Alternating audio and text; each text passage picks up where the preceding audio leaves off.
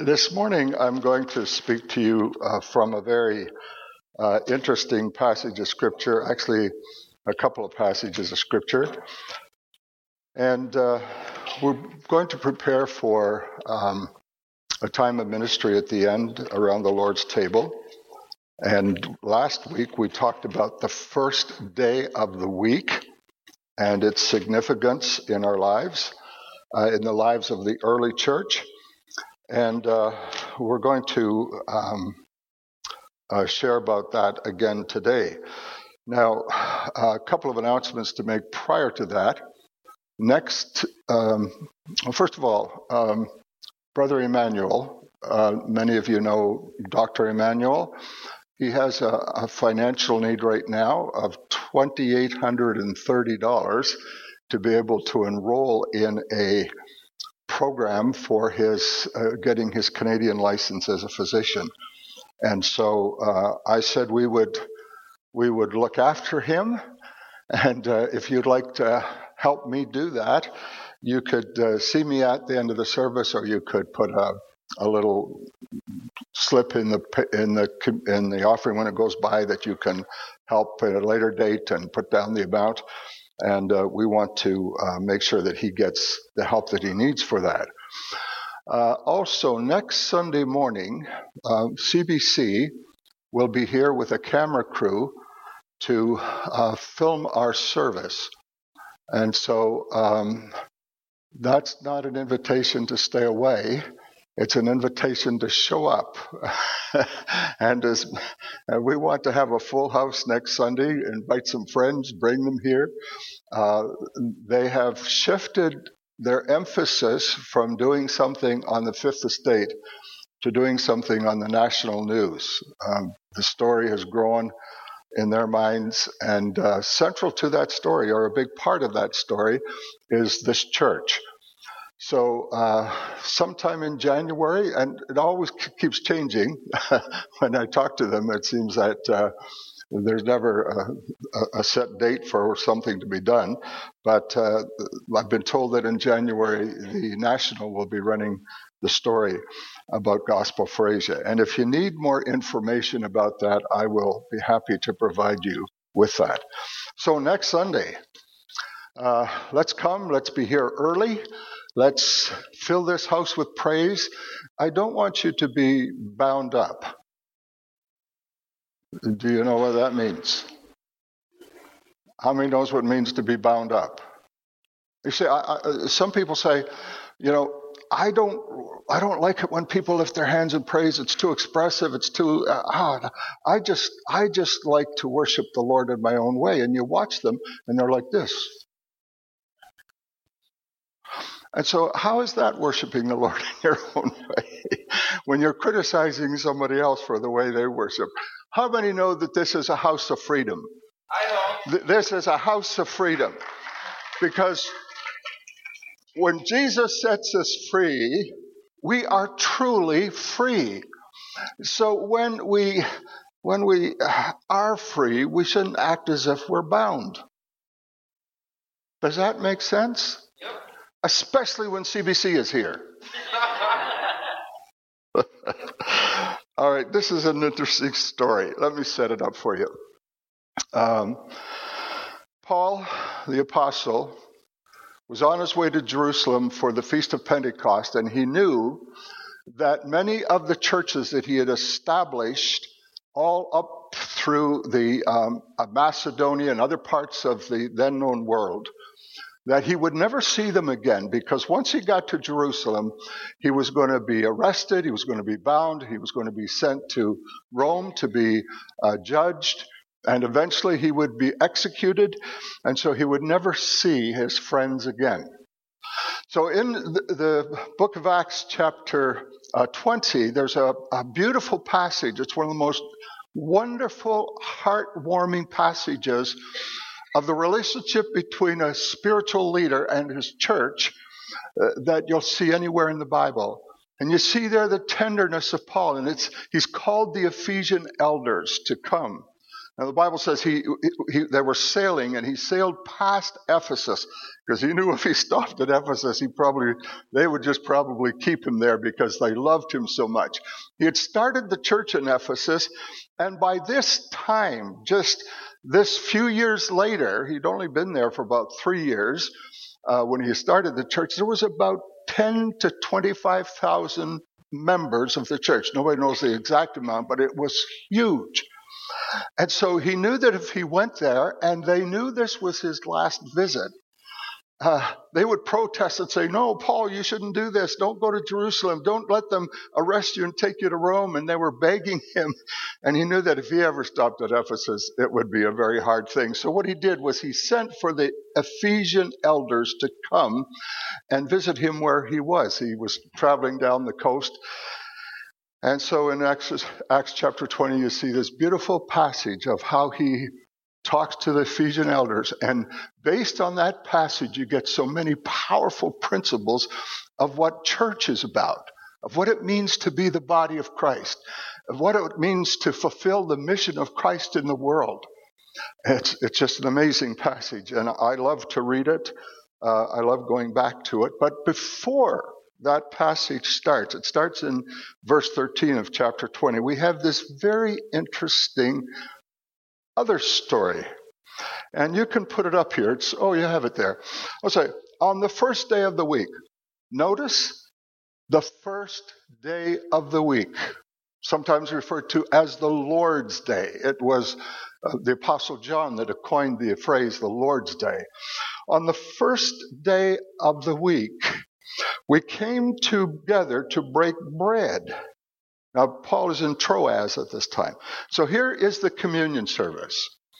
The coming together on the first day of the week to celebrate the death and the resurrection of Jesus. Now, by this time, a few years would have passed since Jesus actually died and rose from the grave. But here is this amazing, amazing emphasis on the communion, on focusing on the death and resurrection of Jesus. And our whole identity as a church is based upon that truth. And we need to remind ourselves again and again of the reality of what he did on the cross and what it means that he's alive. And because he's alive, we too are alive. So this became the focus of the early church, the first day of the week, the important day for worship, for breaking of bread. Now, Paul knew this was his last visit here at Troas. So he spoke to the people, and because he intended to leave the next day, he kept on talking until midnight. I thought we would experiment and see how that would work. I don't know if I could make it from now till midnight. But imagine if it was my last time to ever see you again. And I was standing in front of you to express my heart in terms of what I feel is most important for the church. I could talk for a long time, I'm sure. I don't know that I'd make it to midnight. And there were many lamps in the upstairs room where we were meeting, so lamps give off heat. And seated in a window was a young man named Eutychus. I asked him if he would consider doing this part, and he said that if we acted it out, he said he thought he would. And he was sinking into a deep sleep. All right, did you all notice? He was sinking into, as Paul talked on and on. And some of you might say, well, Bruce, we think you could do that too. And when he was sound asleep, he fell to the ground from the third story and was picked up dead. All right. So, he wasn't an old guy that fell asleep, like you would think would be easier for old guys in church. He was a young guy. Maybe he stayed up too late at night the night before. Doesn't say that. But whatever it was that made him tired and to fall asleep, he fell asleep. And he falls out of a room, the room where they're in, this warm room with all the lamps, and Paul going on and on. It's midnight, and he falls to the ground dead. All right, what kind of a feeling would come into the house? It was really, what would happen if one of us fell dead in the middle of a service? It would be hard to carry on the service. It would take the focus of our attention, for sure. Well, let's go to the rest of the passage. And Paul went down, threw himself on the young man, and put his arms around him.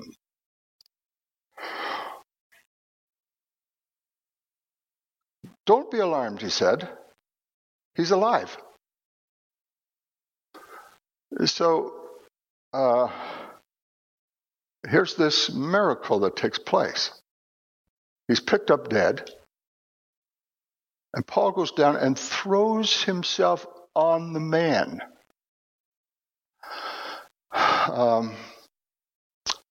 And then he says, don't anybody panic. Don't be afraid. Don't be alarmed. He's alive.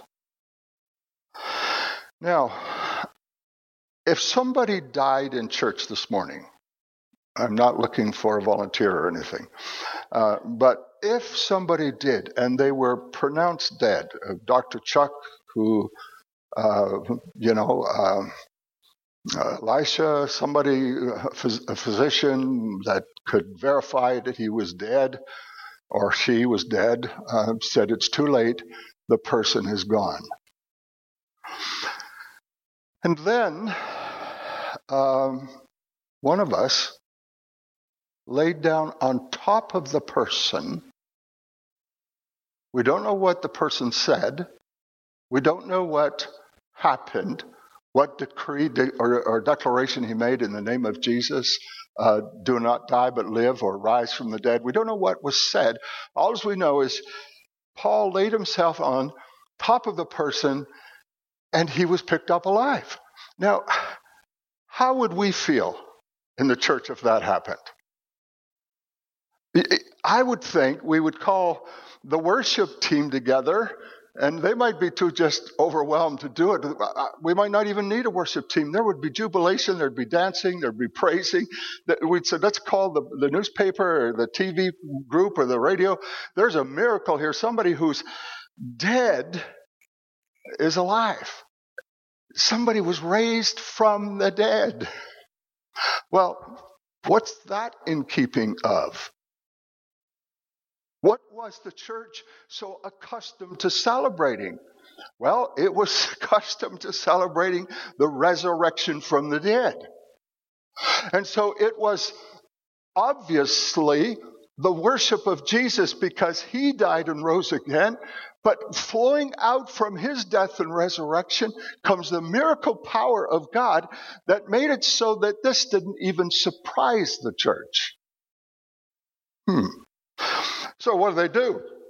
It doesn't say there was any big jubilation. Oh, there probably was some, no doubt. But Paul then said, it says, then he went upstairs again and broke bread and ate. So it's like somebody's raised from the dead in the church, and I said, folks, let's come and have communion. Well, Bruce, don't you see what just happened? Let's wait for a while. Let's do it the next service. This is so amazing. But the power of the breaking of bread, the drinking of wine that represented the death and the resurrection of Jesus was always uppermost on the minds of the early church, even in the face of what we would call a remarkable miracle. So, and after talking until daylight, all right, midnight for me would be more than a stretch. But to start now and finish at daylight tomorrow morning, 6 o'clock, 7 o'clock, that's more than a stretch. But he talked until daylight, and he left, and the people took the young man home alive and were greatly comforted. So what was uppermost in the minds of the early church when they came together? This is an example. And again, as in the accounts of the four gospel writers about the resurrection of Jesus and their emphasis on the first day of the week, Mary Magdalene went to the tomb. All of the different stories of Matthew, Mark, Luke, and John, all emphasizing it was the first day of the week. It was the first day of the week. It was the first day of the week. And so we get this powerful infusion, an injection into our hearts and minds that the first day of the week, the Lord's Day, is a vitally important day for the church. And now here on the first day of the week, Paul is saying goodbye to the church at Troas. And this amazing miracle takes place, and two things are emphasized for that day: the breaking of bread and the preaching of the word of God. That's the context. That's the context. What happens in that context is the raising of a dead man back to life again. Church, hear me. Hear me very carefully. In our modern Christian experience, we look for the miracle instead of the context. That happens over and over and over again. People will travel to miracle meetings here and there, and they're not interested so much in the breaking of bread and focusing on Jesus and his death and his resurrection. That's not the primary focus. It's about a miracle, what God will do, what this prophet will prophesy over me. And in so doing, we miss what is the heart and soul of the life of the church. And that's the word of God and the breaking of bread and the drinking of wine in celebration of Jesus who rose from the dead. Worship begins with the word. Not with a song, not with a dance. It begins with the word. Worship is centered around Jesus, his death, and his resurrection. The miracles, the praying for the sick, that happens, and we're called to do that, and we're called to prophesy, we're called to celebrate all of the wonderful blessings of God, but don't lose the context. And Paul, as he's preaching for the last time and goes all the way till the next morning, what was he talking about? What did he constantly say? Did he have to convince them that miracles were possible? They just witnessed one, and they knew very well that miracles happened all the time. But what was important? The focus on Jesus. He was what we refer to theologically as Christocentric, centered on Jesus.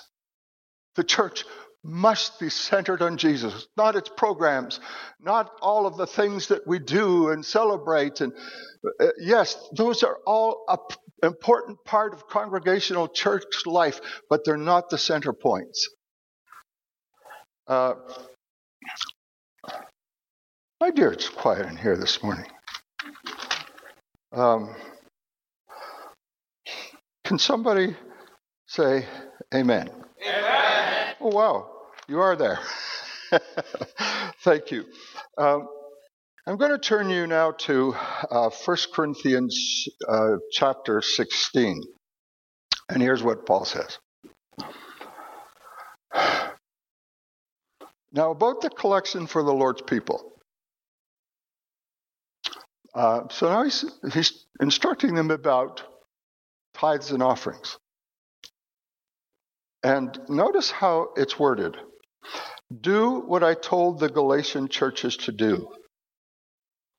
On the first day of every week, each one of you should set aside a sum of money in keeping with your income, saving it up so that when I come, no collection will have to be made. So, on the first day of the week, each one of us should set aside a sum of money according to our income. The Bible teaches the tithe, and the Bible teaches the offering.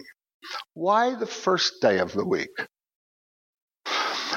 There's times that I don't get my tithes in until Monday, which is the second day of the week.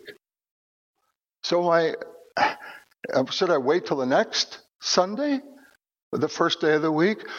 Is it absolutely essential that when you bring an offering to the Lord, that you do it on the first day of the week, and if you missed it, wait until the next first day of the week?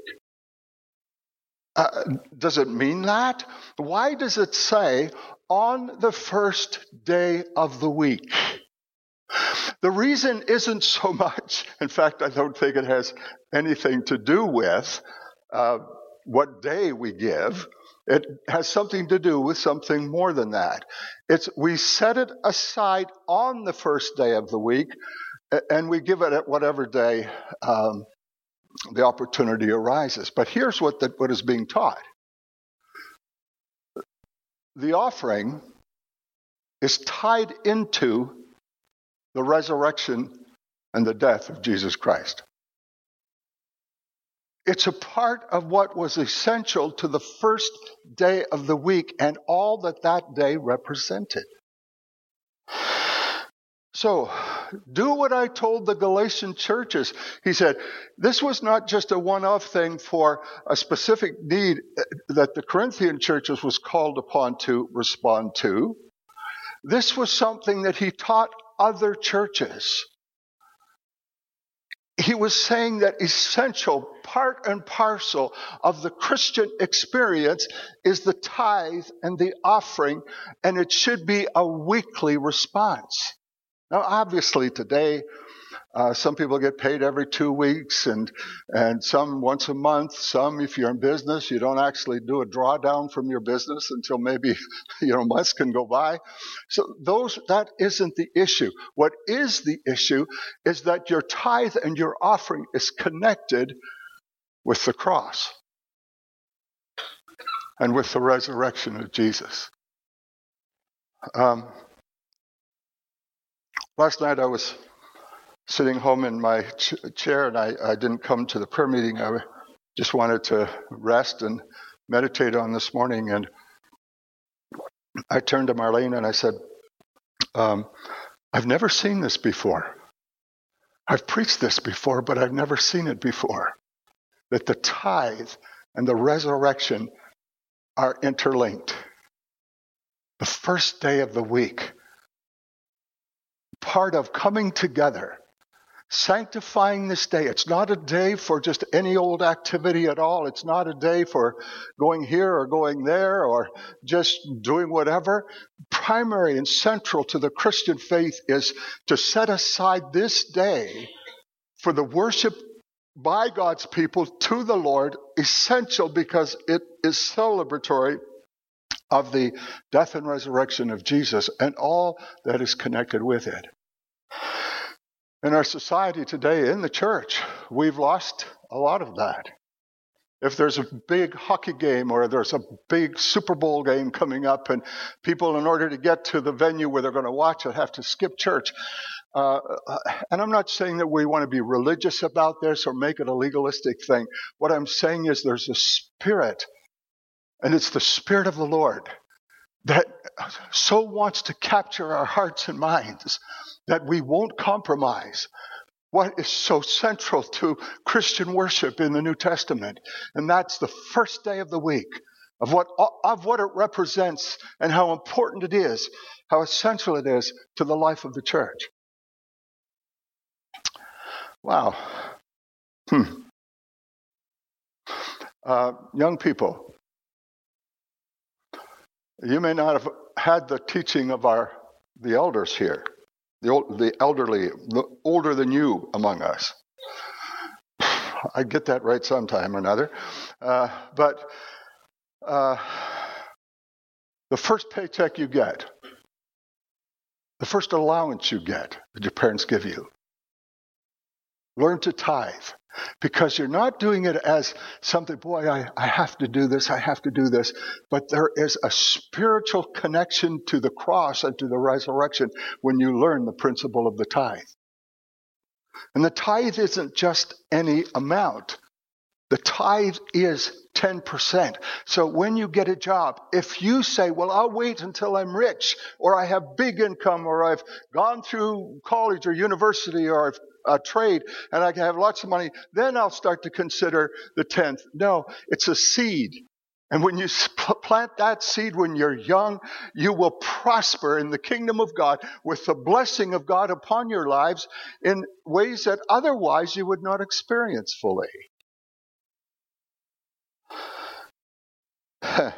So, what we find when we come into the book of Hebrews is that, and I don't have these scriptures there, but if you want to put them up, you can. I'll tell you where they are. It's in Hebrews chapter 7, and Hebrews chapter 7 describes what happened back in Genesis chapter 14.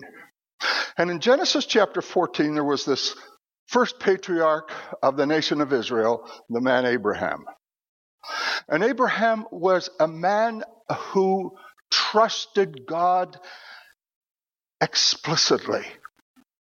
He had his lapses along the way, but he is called and referred to in the Bible as the father of those who are faithful, and literally meaning full of faith. Their trust is in the Lord. And so Abraham was a man of great trust in God, was willing to lay down his life for God, and God prospered him abundantly. He was an extremely wealthy man. And he had learned that the things that had happened to him when it came to his prosperity was a direct result of his being obedient to the call of God in his life.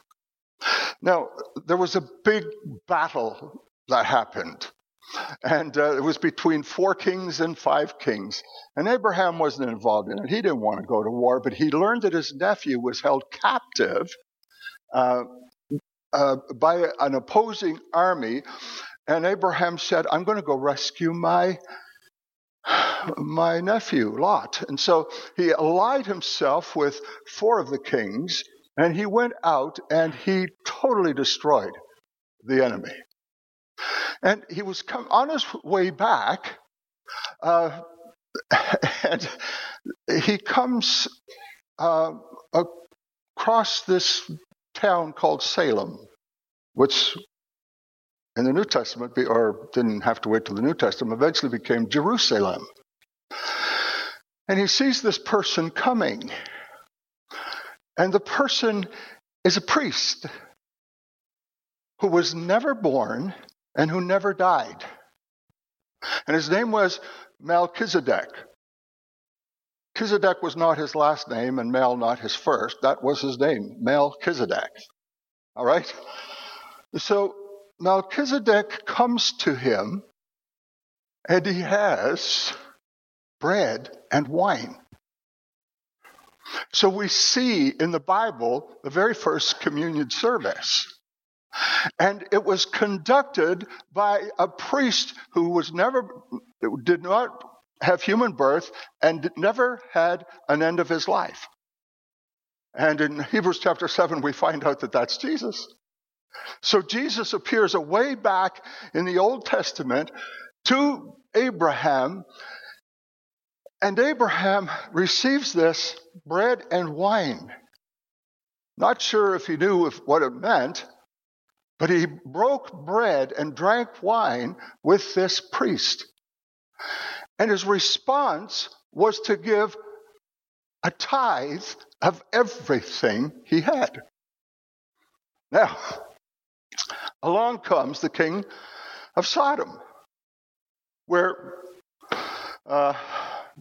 Lot had lived.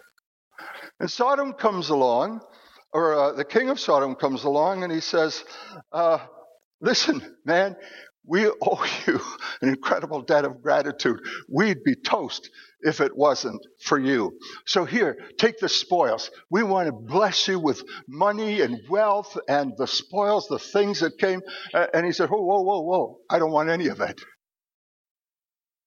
You keep it. Now, I have some servants who deserve to have some of their money restored to them, and you can give to them, but I don't want anything that comes from you. Now, the reason for that, Abraham saw that his sole source in life for blessing, for prosperity, for good, was not from a king or an authority of this world, but from the King who is the King of righteousness, the King of kings. Whew. Amen. God help us to have that kind of perspective, that whenever we sojourn through this world, as we come to tomorrow and the next days and the days to follow, that our fixation when it comes to the source of life and the one to whom we devote our life and to whom we're responsible to please with our life, Jesus and no one else. Well, let's go to Hebrews. Verse 4. Just think how even the patriarch Abraham gave him a tenth of the plunder. Now, the law requires, I did mention that Abraham tithed to Melchizedek, didn't I? Did I say that? Okay. He gave him a tenth of the plunder. Now, the law requires that descendants of Levi who became priests to collect a tenth from the people, that is, from their fellow Israelites, even though they are descendants from Abraham. Now, you have to follow the logic here. And once the law came, which was 430 years after the story of Abraham and Melchizedek, once the law came through Moses, part of that law was the tithe. And you tithed through two of the family lines of the 12 tribes of Israel, two of those tribes, Aaron and Levi. And so Levi was one of the tribes that all of the men were priests. And so they tithed to Levi and gave their tenth. And so every priest said, you owe me a tithe because my dad, my great-granddad, or whatever, was Levi or Aaron. And so by your descendancy, you laid claim to the tithe because you were a priest. And it says, yet he collected a tenth from Abraham and blessed him who had the promises. And without doubt, the lesser is blessed by the greater. Now, I haven't got time to explain all this, but we'll notice this. In the one case, the tenth is collected by people who die. But in the other case, by him who is declared to be living. One might even say that Levi, who collects the tenth, paid the tenth through Abraham because when Melchizedek met Abraham, Levi was still in the body of his ancestor. Now, that's quite an argument to make, quite a logic. Levi, who became a priest 430 years later after Abraham, you could say, well, Levi was just, he was still in the loins, is one of the expressions of Abraham. It was going to be several generations later before the Levitical priesthood was born. But because he would be from Abraham, the argument is that 430 years ago, when Abraham tithed to Melchizedek, in a sense, Levi, who wasn't born but would be born from him one day, was already paying tithes to Jesus, to Melchizedek. Listen, when you tithe, you're not just worshiping the Lord your God yourself, but even if you haven't given birth to a child yet, but someday you will, for every spiritual child you bring into the kingdom of God through your witness, there is a promise, there's a principle that your children are blessed by your tithe. And if you have a child today who's not serving God, but you taught them the principle of the tithe, you practiced the tithe, you sowed into their lives in ways you could not have imagined you were doing when you were just filling out your tithe envelope. God saw it, and He remembers it. And the promise to the believer is still yes and amen. He will honor you for the giving that you've given to the kingdom of God, because you've done it on the principles of Abraham, the principles of faith, that you have one source and no other. And that's Jesus. Oh my. Let's wind this up here. If you want to, you can go down to verse 15. Are you actually being able to track? Yeah, wonderful. Thank you. And what we have said is even more clear. If another priest like Melchizedek appears, one who has become a priest not on the basis of a regulation. My dad, my great-great-great-great-great-great-dad was Levi, therefore I'm a priest by regulation. Regulation as to ancestry, but on the basis of the power of an indestructible life. For it is declared, you are a priest forever in the order of Melchizedek. Well, so in the one case, the tenth is collected by people who die. But in the other case, by him who is declared to be living. Let every one of you, on the first day of the week, lay aside,